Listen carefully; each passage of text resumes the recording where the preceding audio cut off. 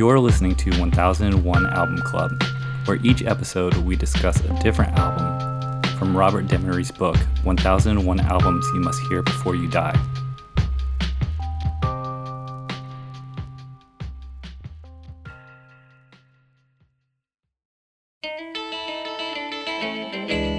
Well, that'll be the day when you say goodbye. Yes, that'll be the day when you make me cry. You say you're gonna leave, you know it's a lie, 'cause that'll be the day when I die. Well, you give me all your loving and your dirty loving, all your hugs and kisses and your money too. Well, you know you love me, baby. Still you tell me maybe that someday, well, I'll be blue. Well, that'll be the day when you say goodbye. Yeah. This episode, I have Adam, Ben, John, Hello.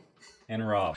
All right. The Chirping Crickets is the self-titled debut album from the American rock and roll band The Crickets, led by Buddy Holly, released in the U.S. November 1957 on Brunswick Records, produced by Norman Petty. The genre is rock and roll, rockabilly, pop, and The Crickets helped set the template for subsequent rock bands such as the Beatles, with the guitar, bass, drum lineup and the talent to write most of their own material. So what did we think of the self-titled Crickets album? Fucking Buddy Holly. Yeah, you can't fuck with Buddy Holly. Yeah, I agree. This album is pure gold and possibly the start of the rock and roll band. Mm-hmm. We had Elvis, we had Little Richard, all these individuals, but this was the first time. I mean, this is one of the first bands. Yeah, it's a full band. ensemble. Yeah. And you know, there were bands before the Crickets, even the ones that were named in like the full name, like Bill Haley and the Comets, or like Gene Vincent and the Blue Caps. But Buddy Holly and the Crickets, even though Buddy Holly's up front, it just seemed more of like a cohesive band as opposed to like a performer that hired some backing musicians. Yeah. You know? Right. Absolutely. It rides the the line between rockabilly and rock and roll so well. Like you can tell like stylistic differences like between a couple of the songs, but just like through and through, like it's the album never feels uneven. And again, fucking Buddy Holly, like always looked way older than what he was. He's the oldest looking 21-year-old I've ever seen in my entire life. Yeah. Yeah, he looks like if he yelled at you, you better take listen. Yeah, right. It's that coming out of Texas. He's got that style. You know, that, and he looks like Hank Hill. Lubbock, Texas. Yeah, Lubbock, Texas. I would say, I mean, every track on this is a complete knock it out of the park in recording and playing, execution. I mean, everyone has that feel, that rockabilly feel. I think but definitely an influence. Orbison wrote a few of these tracks, right? He was co-writing. It sounded like Yeah, it. I actually he wrote- kept thinking about Orbison. He wrote an empty cup. Oh man, Whatever, a broken date, an empty cup. That was Orbison. a and- nice metaphor. There's no more Coke in my glass. My girl left me at the drive-in. I feel That's like Orbison to a T. Like, Totally. who is this man, Orbison, and where did he come from? My girl left me at the drive-in, and I'm all out of Coke. I grew from a pumpkin patch. But he and Buddy Holly both came up in Texas, right? Same town, and were kind of friends. Oh, really? I didn't know that. I don't know if I don't know if Roy was from Lubbock, but he definitely had a writing credit in a few of these songs. Yeah.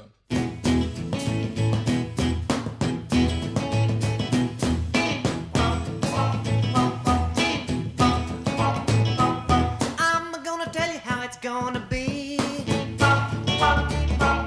Are you gonna give your love to me? I wanna love you night and day. You know my love will not fade away. Oh, well, you know my love will not fade away. I think the thing about this record that, and in general this time, that is challenging to me is, I think it's a great record.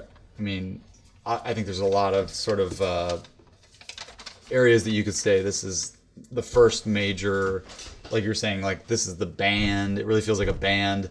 You can definitely hear what will influence the Beatles. I definitely, that was one of the things I kept thinking about.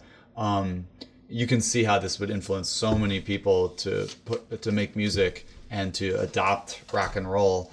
But I always wonder, if I had been a young person at the time, would I have just categorically liked this? Or what would my context be if I was already a fan of like Little Richard and Fats Domino? And just thinking about the stuff that was happening at the time, because when I hear this record, at least through my modern filter, I hear this really like tame version of the rock and roll that I'm like. I grew up listening more to like Little Richard and Fats Domino than I did Buddy Holly, and I hear like this really like sort of like gentle and playful kind of rock and roll versus like the cool vibe of Fats or the aggressive vibe of Little Richard, and it feels more palatable, which is, I think, hats off for accomplishing that, but still making it feel like rock and roll.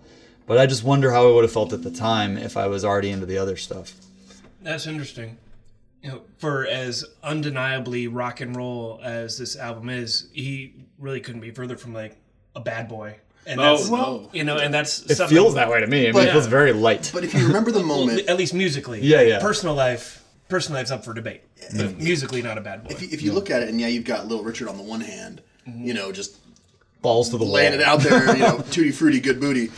But then you've got songs like "Oh Boy," which sounds really light, but if you get into the middle of the song, he actually starts to put a little bit of snarl and stank on his vocal, because it's pretty light and it's got that weird Texas nasal. But then I don't know, maybe at the 2 minute or around 2 minutes, he starts to get some snarl in there, and it's I hadn't listened to much of the Crickets as the Crickets, I guess. I've listened to some Buddy Holly, but I never really thought about it this way. Like, you've got that high male harmony vocals in the background, and then Buddy Holly with his high kind of nasal in the front, and you get these harmonies, I guess, from some older country like Louvin Brothers and other things, but I just never heard it in this context before. Never really thought about it. So it's a real interesting style, but he does put a little stank on it in there. It's just few and far between. I think there's just more songs like there's one Lonesome Tears that like the backup vocals on that. I think that's the one that had the backup vocals I'm thinking of. It's very just like Under the Sea ball backup vocals. Like it's very just like you just picture like the I don't know, the Texas boys singing it. You're gonna dance with room in between you for the Holy Ghost. Comparatively compared to like the other stuff. Yeah, I thought the echo too. The echo effect was great. It sounds great. A little slap back. Yeah, well, it sound like they record from another room. It sounded great. Like the longing song. I think it was on the song. Lonesome Tears. Yeah. Just sounded great. Like it made complete sense within the song of sort of this longing and almost being from another distance. room. Yeah. Distance, yeah. Echo. Sonically, I also really liked the really close up, like kind of twangy one note guitar leads. The way it's recorded sounds dope. One thing that I noticed as the album wore on was the oohs and ahs backup vocals of the Crickets. I noticed them almost even more than I would notice like Elvis's Jordanaires or someone else. Like the Jordanaires, for example, they are professional singers. Like they are background singers, and they add this texture to the song, but they also kind of fade into the background a little bit, almost as if like their vocals are just like an instrument. The Crickets, it sounds like dudes singing. They're like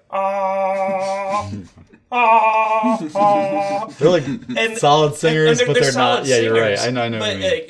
It's like I notice them more as like a significant section of this sound that makes Buddy Holly and the Crickets. It doesn't sound like church. Yeah. No, yeah. It's just these teenage dudes oohing and ahhing. Makes me think of the Rolling Stones, like where there's like 5 minutes of it. Woo, woo. Like if you ever just listen to that, if you ever just like take out the band in your mind, you can just sort of remove the band, the lead vocals, There's and just studio listen. footage of it. It's it's rough. I mean, it is a really rough vocal pass, but there's something about it that really works because it would have sounded worse to have it sound perfect every time for like however many minutes it goes for. Yeah. And there's something rock and roll about that. Yeah, about them not, like you said, just blending in that choral background. I get that, but it also feels very like, teenage summer dance. Oh yeah. So, The way he feels safe. the way he pronounces baby is upsetting. Would you? Bay, bee. There's like a bee and a bay. He's ahead of his time. He's using bay. He invented that. Yeah. Weird, but no. How many? Sort of his vocal syncopate, his hiccups and things. Love his hiccups. Yeah, that's showmanship. He may have invented the intentional hiccup. I feel like that comes from like the Texas yodel or whatever. Like Gene Autry or something. Yeah. She's gone. She's gone. She's gone. She's gone. Yes, she's gone. Yes, she's gone. She's gone. She's gone. My baby's gone.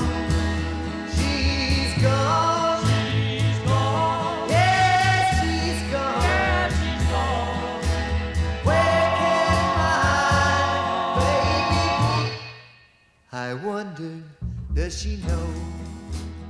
And I guess what I read was it had 2 songs that hit the Billboard charts, right? That'll Be the Day was number 1 in 57, and Makes then Oh sense. Boy was number 10, 58, I believe.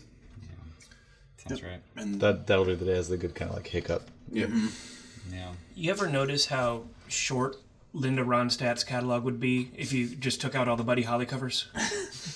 No. Next time a Linda Ronstadt song comes on like your classic radio or whatever, think to yourself, is this actually a Buddy Holly song? Because it is. It almost always is. Do you realize how short the Crickets' career are without Buddy Holly would be. Holly would be? Wait 2 years. Wasn't Waylon Jennings a cricket later on? Yeah. Really? Waylon Yeah, Jennings they put Waylon Jennings was on bass, I think. he was a cricket prior to Buddy's death. He was almost in that plane. He lost a coin toss. Really? Wow. Yeah. He lost a coin toss, I think, to Richie Valens because it was Buddy's plane. I think it was Buddy's plane, and Waylon had a seat on it, and Richie Valens wanted to get to town early to do laundry, and Waylon said, "Well, okay, let's flip a coin." And Richie Valens got the seat. Yeah. Well, yeah, you got a computer in front of you. Bring up the video footage of the coin flip. Enhance. Big Bopper Enhance. It was tails the whole time. Oh, conspiracy. I know Waylon was at least on that tour playing bass for the Crickets. Wow. Yeah. So what would we say? This is definitely Obviously. 100%. Yeah. Classic album. Classic rock and roll record. Yeah. Yeah, I mean, even though it's not like my favorite of the era, it's undeniable. I mean, this is just one of those. I mean, the songs on this record and Yeah. the shape of people starting bands. Right. I'm sure you can look it up and see like these bands saw, the group portrayed in this and. Yeah. Everyone from Beatles, Led Zeppelin. I mean, the Beatles, all those the Crickets, the bands. Beatles. Yeah, I mean, absolutely. come on, guys. Like, Yeah. Is this the first band album that we've reviewed? I think this might be We the could- first band. I think it is. We could probably say that. Yeah. Yeah. Yeah. Out of this The rest list. were individual artists. I mean, Yeah. Duke Ellington obviously had his whole ensemble. Right. It's still Duke Ellington. Right. That's It's his thing, and this isn't just Buddy Holly. right. It's the Crickets. It is its own thing. I mean, who's on the cover? It's all of them. Yeah, it's all of them. The plus, oldest looking plus 21-year-olds ever photographed. They look 1,000 years old. Lubbock, Texas is rough. It's the Texas Sun. Like, I was like, oh, maybe it's because they're wearing suits. No, it's their faces. Like, It's the years. it's just, The years on their faces. God. When your girl leaves you at a drive-in, you know, Too many Coca-Colas. It'll weigh on you. Yeah, I would totally say I would. I will listen to this record more times than the two that I put in while doing this little review sitch. I think it's awesome. It could almost be the best of Buddy Holly record. I mean, it was the only one released during his lifetime. Yeah. Oh, that's sad. Yeah. Yeah. Jeez Louise. Yes. Yeah. Brief Candle.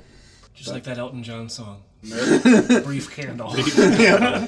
Well, I mean, In the Storm. As to influence, I mean, That'll Be the Day was the first song that John Lennon learned how to play on guitar. And I think the Quarrymen actually covered it. Yeah.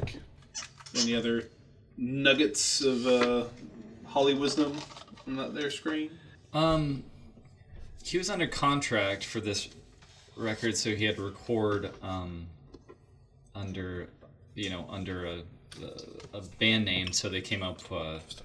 They thought that bird names were all played out, so they went with insects. So You know what's tough? Cricket.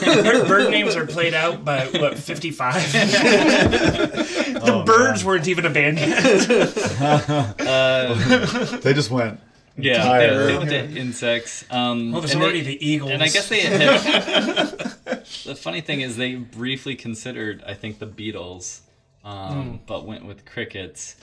And then, of course, the Beatles they were very influenced by the Crickets, and they called themselves the Beatles. Yeah. So, Yeah, I mean that early Beatles stuff really you can hear their take on it. Even though it's not the album or artist that we're viewing, I would hate to have a Lubbock, Texas-based early rock and roll segment go by without mentioning Bobby Fuller, Bobby Fuller 4, who were contemporaries with Buddy Holly, came up in Lubbock. And if you're not familiar with the catalog, it kind of it took that Lubbock, Texas early rock and roll sound and just carried it into the 60s. I don't want to pontificate, but had Buddy Holly lived longer, if you like that style, want to see what would happen, as it matured. The Bobby Fuller 4, or killer band, had some killer records, also tragically cut short too soon. Next episode? Sorry. Today? Bobby Fuller started dating a mobster's girlfriend and was then found dead in his car. Oh God! Oopsie poopsies. His brand new car he had bought earlier that week. next episode, we'll be covering Count Basie, the Atomic Mr. Basie, from 1957. Should be a good one. I really like that album. All right, thanks again. Thank you guys. Sure. Yeah, man. Good times. One lonely night, at this drive-in, and now I know what a fool I've been. She was to me an empty cup of broken day. We had a date, an empty car. A date at 7. I dreamed of heaven. Now it's way past 8. She just drove by.